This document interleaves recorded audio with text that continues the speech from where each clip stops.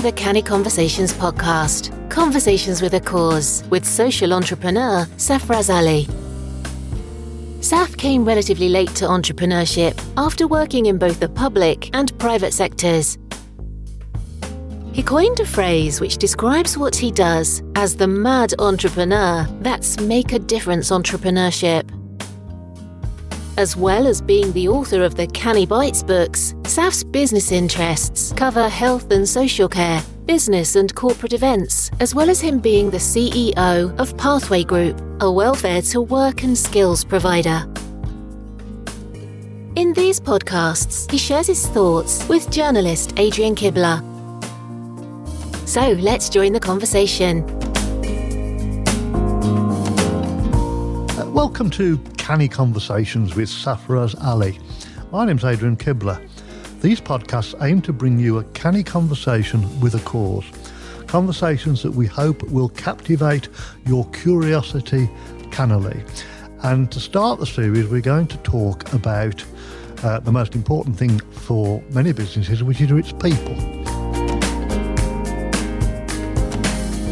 We're looking at individuals within organisations.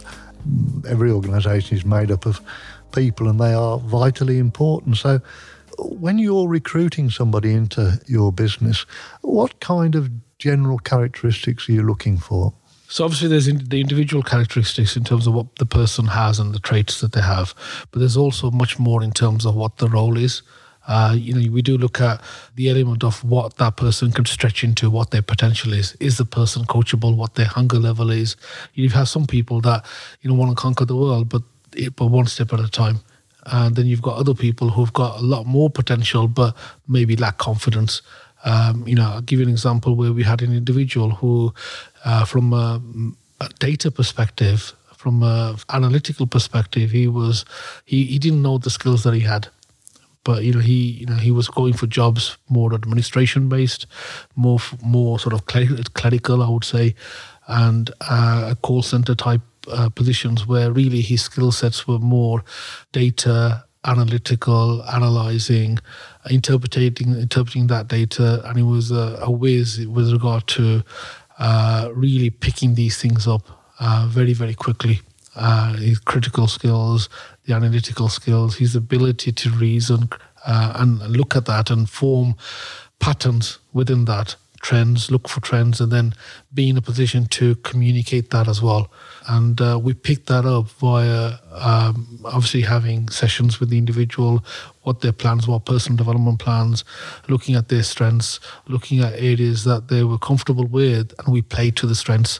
So if you can find somebody's individual strengths and you can look at enhancing that, that's what we try and focus on. And that's the key here for me in terms of actually what person, rather than focusing on their weaknesses or trying to overcome their weaknesses and spending more time on those areas where there's a room for development, you're focusing on getting them to be better at their strengths. I guess your starting point is whether the person has what's required to do the job that you're looking to fill. I mean, that's a given, I guess, is it, Saf?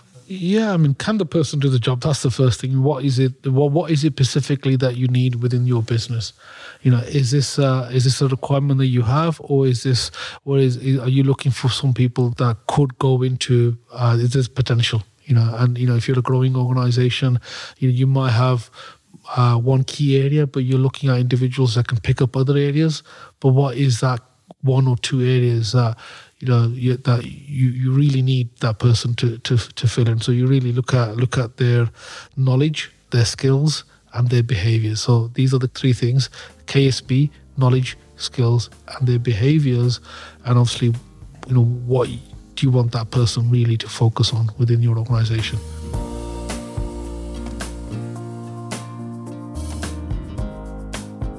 One of the things that you've talked about before, which I think people will find interesting and would like to understand what's behind it, is you're not, I think it would be fair to say, someone who perhaps puts as much score on experience as some people do. Why is that? What's the thought process behind that? Yeah, I mean, that sometimes gets me into trouble because particularly with people who've who've got many years experience, and that's a word that, I look at and I say, okay, but how much of that experience now is relevant? So, we're in the world of digital. So if somebody, even in terms of broadcasting now, if somebody was in broadcasting 20 years or 30 years, if they're not kept up to date with that, if they've not kept their skills relevant, and if they're not in a position to, keep learning, keep growing, we're in the world of lifelong learning, how much of that experience is actually relevant and adaptable to the current world, and how much of that they can bring to the table. You can't quantify somebody's experience to say just because they've got 10 years or 20 years or 30 years, they're better than somebody who's maybe has less, because it's their ability to react, to adapt, to learn, and sometimes learn to unlearn and relearn these things, which is key.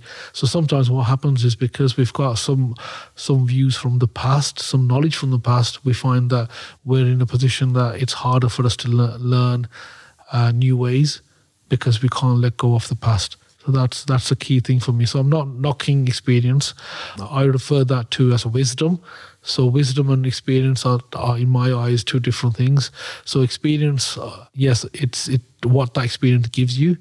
Wisdom is your knowledge that's adaptable. Within my team, somebody asked me, what do you mean by wisdom? And I said, well, the difference between wisdom and knowledge is that knowledge, as an example, a tomato is a fruit, and but from wisdom tells you that it doesn't go in a fruit salad.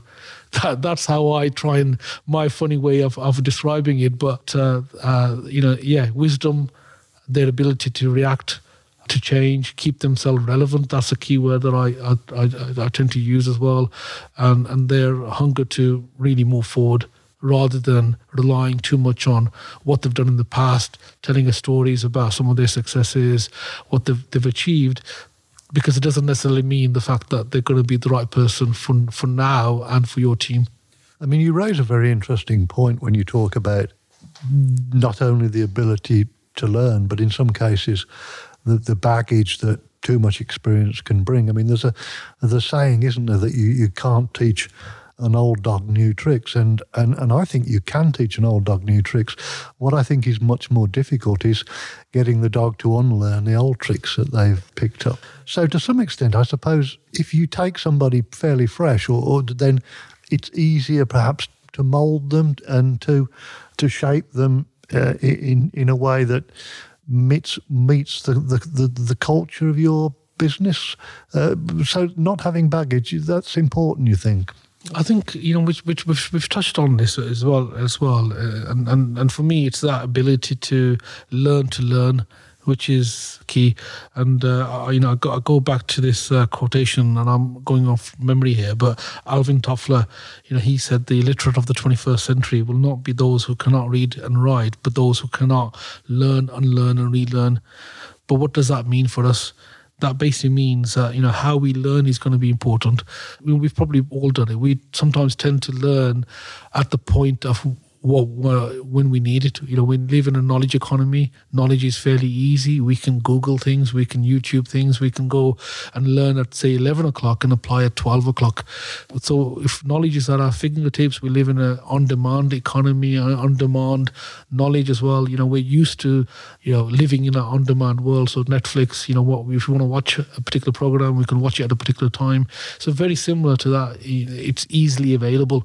So it's your ability to know how to use that, your ability to go and find it is the key, and for me that's important. I mean, there was a model, we were taught this back in the day, which was a learning model, which basically said it was a 70-20-10 learning model, which was basically the 70% of your learning comes from experience, which is basically sitting with Nellies. That's like doing hands-on, going deep dive and actually doing things. 20% comes from learning from others, from their experience. So that could be somebody guiding you, advising you, and so forth. And then 10% comes from structured courses, reading textbooks or, those sort of things. For me, that slightly has changed. So again, within our workplace, we've changed that from, rather than 70-20-10, we call it 40-40-40. So doing it is actually important, but also working with somebody who's probably ahead of the curve from you. So we can learn from people who've done that before. So it's not necessarily the experience in terms of the way we talk about experience, but it's their, how comfortable are they? Do they have the skill sets, and have they honed their skill sets to do the activity, or have they travelled on that road before? And if they have, then they can share with yourself their experiences, and they can give you advice and obviously guide you through that. And then you've got your 20%, which is structured learning. So structured learning is important, but for me, actually learning from others and learning from others' experience is absolutely vital.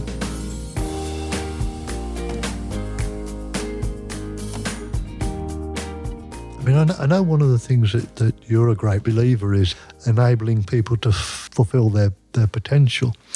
And I'm getting the feel from what you're saying that perhaps a way of describing potential is actually it's the ability to learn, it's the willingness to learn, and it's the ability to put what's been learned into practice. I mean, when we talk about potential, I know that because you regard it as so important, there must be many examples of people that you've recruited, perhaps into fairly junior positions, who've gone on to perhaps become senior managers within the business.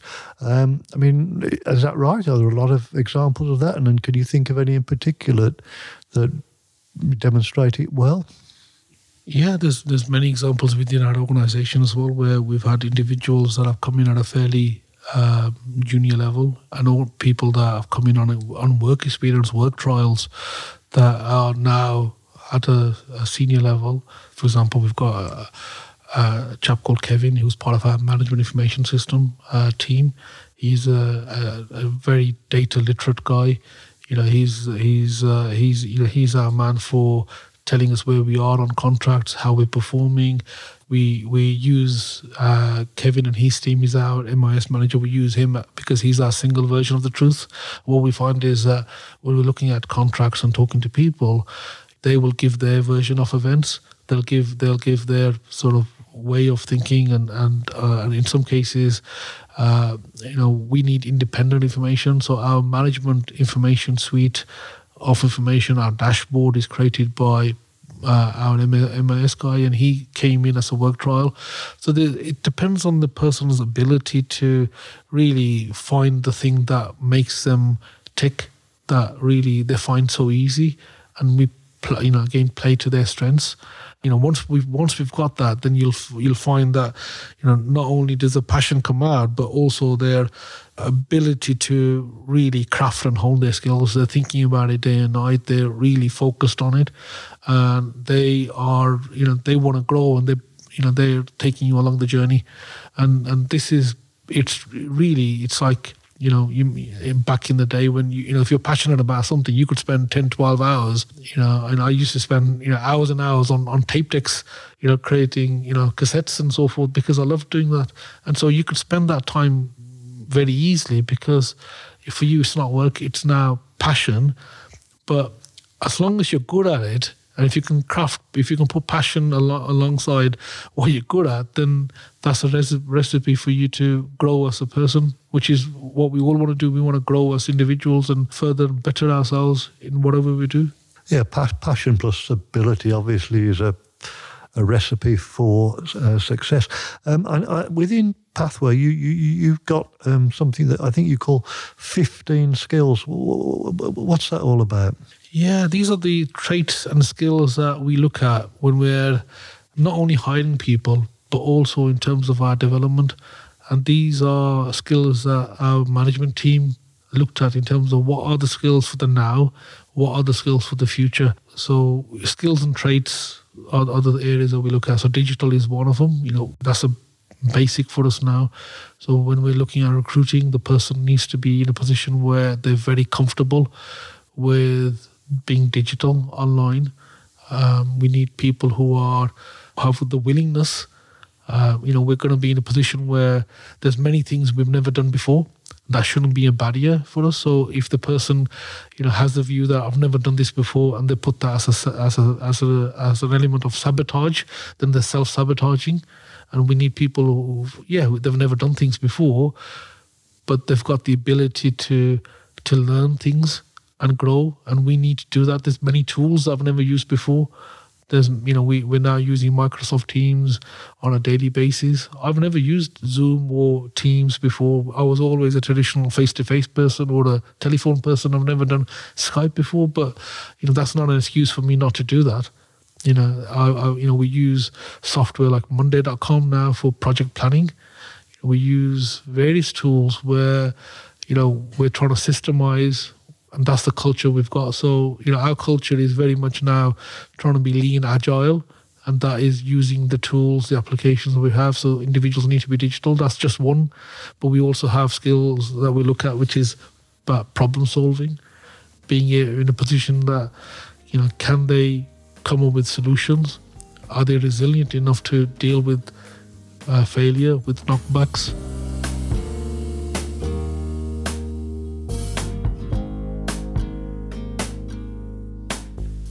Later in the series, we're going to talk more specifically about interviews, but so I don't want to get too heavily into that. But I think what would be interesting would be to know, when you're recruiting somebody, what is your role? Do you tend to be very hands-on and get yourself involved when most people join the business, or do you tend to delegate the recruitment process to line managers? How does that work? I think the first thing is, who is the owner of that job? So that's the key for me. Who owns that job? If is it somebody that's going to be directly reporting to me? Then obviously I'm the person that's going to be line managing. So therefore, it's imperative that I'm part of that process. I don't outsource that or pass that on to anybody else. So I'm part of that process from right at the beginning, in terms of crafting the role, the need for the role, the type of person that we're looking to seek. We also, in many cases, particularly at the sort of management level, we create a pack for the individual as well. So it's not always about, this is what we're looking for in terms of traits as a person, but this is information that we give to the individual to say, where this is what that job is. So it's a bit more than a job description. It's actually giving them information with regard to the organisation structure. So we share with them the organisation chart in detail in terms of, this is the structure of what we're looking at. We give them, if we need to give them the actual contracts that they're dealing with, we'll give them those contracts. We give them our performance figures, so they can come in with their eyes open. In terms of what level of involvement I have, I'm quite close to anything to do with recruitment, because people are effectively the key people that are going to be driving your business forward. And when it goes wrong, in many cases, it can go badly wrong as well. So you want to get the best opportunity to make it right. It doesn't always work, but you want to put focus to make sure that you've given it the best that you can. So you do look at culture. We make sure the fact that not only do we look at the onboarding process, but we look at the whole sort of peer support, mentoring process as well, and put a plan in terms of, this is what our expectations are. This is what your first week will look like. This is what the first month will look like. And this is the first 90 days or 100 days that we'll look at. So, we plan for the first 3 months in terms of the individual, and we share that with them right at the beginning. Not even sometimes, in some cases, before they've been offered the job as well. So we discuss with them what this means. And what we don't want to do is really, particularly when people are coming to us from other organisations, leaving a job where they feel that, it's slightly risky to come to another organisation. People use the term better the devil you know. And sometimes what happens is they have doubts in terms of leaving. And so what you want to do is try and eradicate as much of that and give them as much information to say, this is what our expectations are. This is what the contracts are. This is what the figures are. This is only when they've gone through the first 2 stages, when you're really serious about, there's a job offer there. So we talk terms before we get somebody in. So at least they're coming in with their eyes open, and hopefully they've got some comfort. And any doubts or any niggles that they have in their mind, or if there's a voice in their head to say, am I doing the right thing? They've got the information, and they've got hopefully a gut feel to say, yeah, this is the right choice for us. So we don't take it very we don't take it lightly.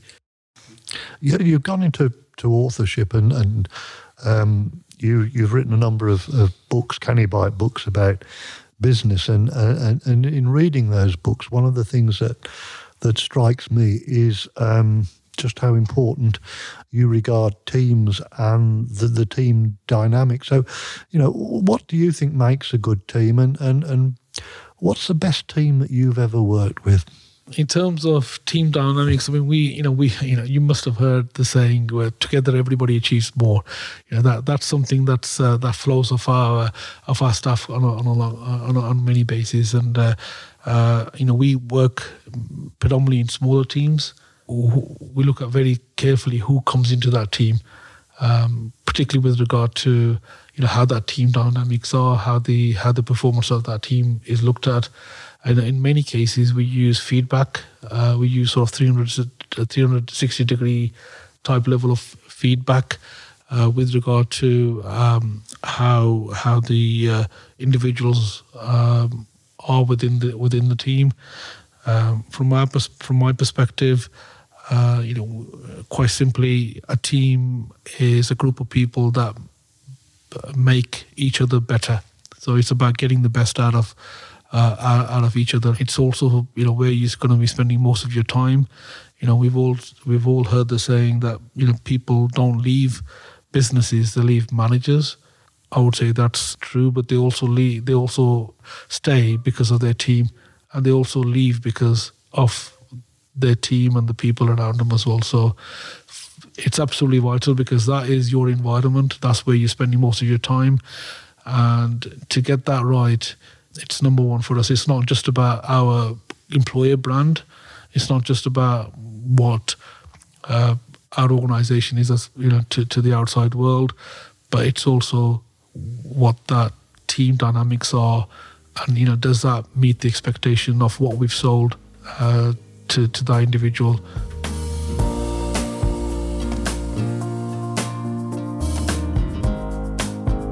So come on then, what's the best team that you've been involved with? I'm going to put you on the spot. If it's the current team, obviously I have to start with that. So Pathway, my present team, we've had a little bit of a change within the organisation. Of course you're going to say, well, he will say that anyway, but generally that is the case. So we've got a number of people that have been with the organisation. In all cases, they've been, my close team is actually the people that I work with, that I spend most time with. We've got about 60 directly employed and maybe 40 contractors with Pathway. I'll probably spend most of my time with about 8 people. And that's a mixture of people that have just joined a few months back to individuals that have been there 10 years, and I learn from all of them. And I've got different relationships with each one. And from my perspective, I'm still, I feel every single time I meet any one of them, whether it's collectively or individually or collectively, I feel energized and enthusiastic, and I feel a sense of proudness. I was talking on one occasion to a naturalist, and I said to this naturalist, I said, we all know that it's the strong that survive. And she said, actually, Adrian, that's not the case. It's not so much the strong that survive, it's the adaptable that survive. It's the flexible that survive. If you look in the natural world, rats, for example, they are incredibly adaptable, and they can live in all sorts of different circumstances. Is that true with your within a business? The importance of adaptability and flexibility and being able to be agile.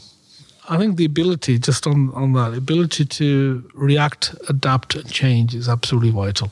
Nobody. I mean, we're at the end of at the end of the year. At the beginning of the year, we have these plans, these aspirations, resolutions or promises. However, people have moved away from calling them New Year resolutions to New Year promises. I mean, that's the current thing. But whatever you thought hasn't gone to whatever your plans were. We know that. For some people, this year has been a tough year. I would say that's for quite a lot of people. But for some people, they've been in a position where their business has been elevated and they're in new territory and they've taken they've with both arms the opportunity as well. For us, it's about seeking the opportunity and seizing the opportunity. You need to be in a position where if there is an opportunity, are you ready to seize it? I've seen many times where people are saying, well, actually, I'm not ready just yet. If this happens when this happens, then this happens, and then C happens. A has to happen, and B has to happen, and C has to happen. Then I'm ready. In some cases, the opportunity might pass you by. So it's about seizing the opportunity, seizing the day, seizing the moment, being in a position where you're open to it. You're in a position where you can change your mind to the opportunity, or you can see the opportunity. But it's about our awareness, and that's the first thing. Your emotional intelligence to be aware, and then take it from there. Really, it's that for me is absolutely vital in terms of your accurate level of ability to have a self-image for your organization, and then go from there. There's only certain things we can control, and we can only control what we can control. There's things that you can't control, and we need to focus on the things that we can control and do those better. And really, that's one step at a time, isn't it? That's how I see it.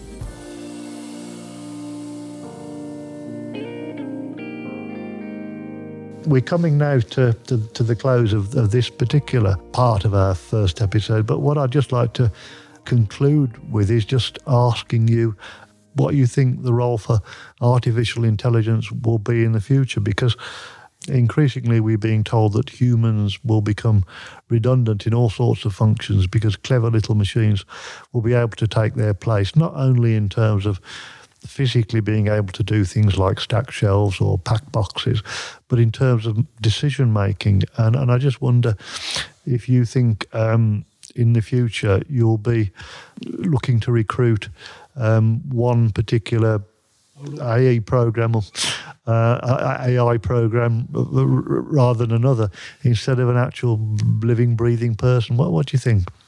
I'll tell you one thing, it surprises me in terms of the level of development that's out there.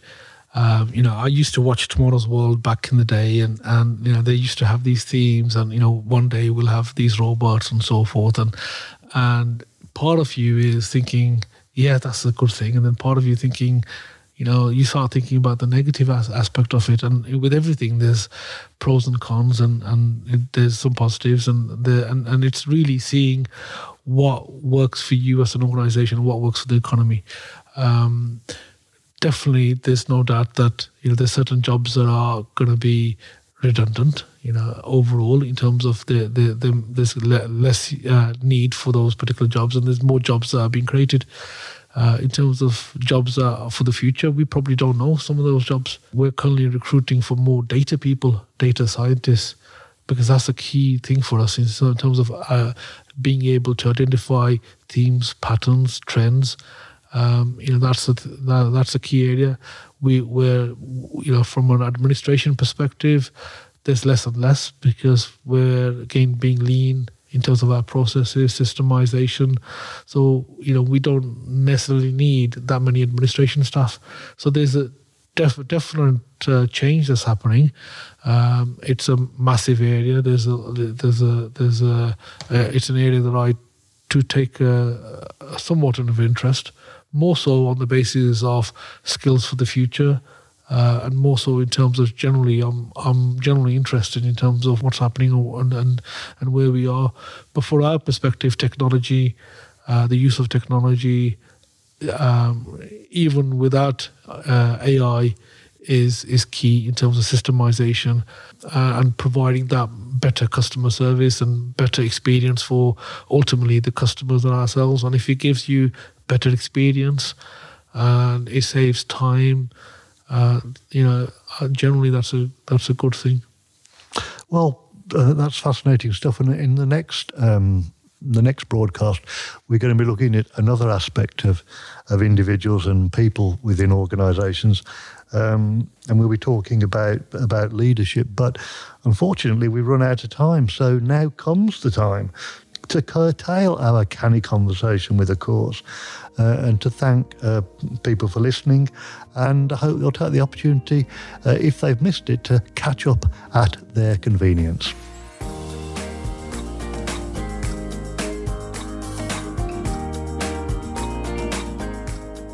Thanks for listening to this Canny Conversation with a Cause. These conversations are based upon the Canny Bites books by Safraz Ali, available on Amazon. To find out more, go online and visit Saf's website, pathwaygroup.co.uk, or join him on social media. He can be contacted at safraz@pathwaygroup.co.uk.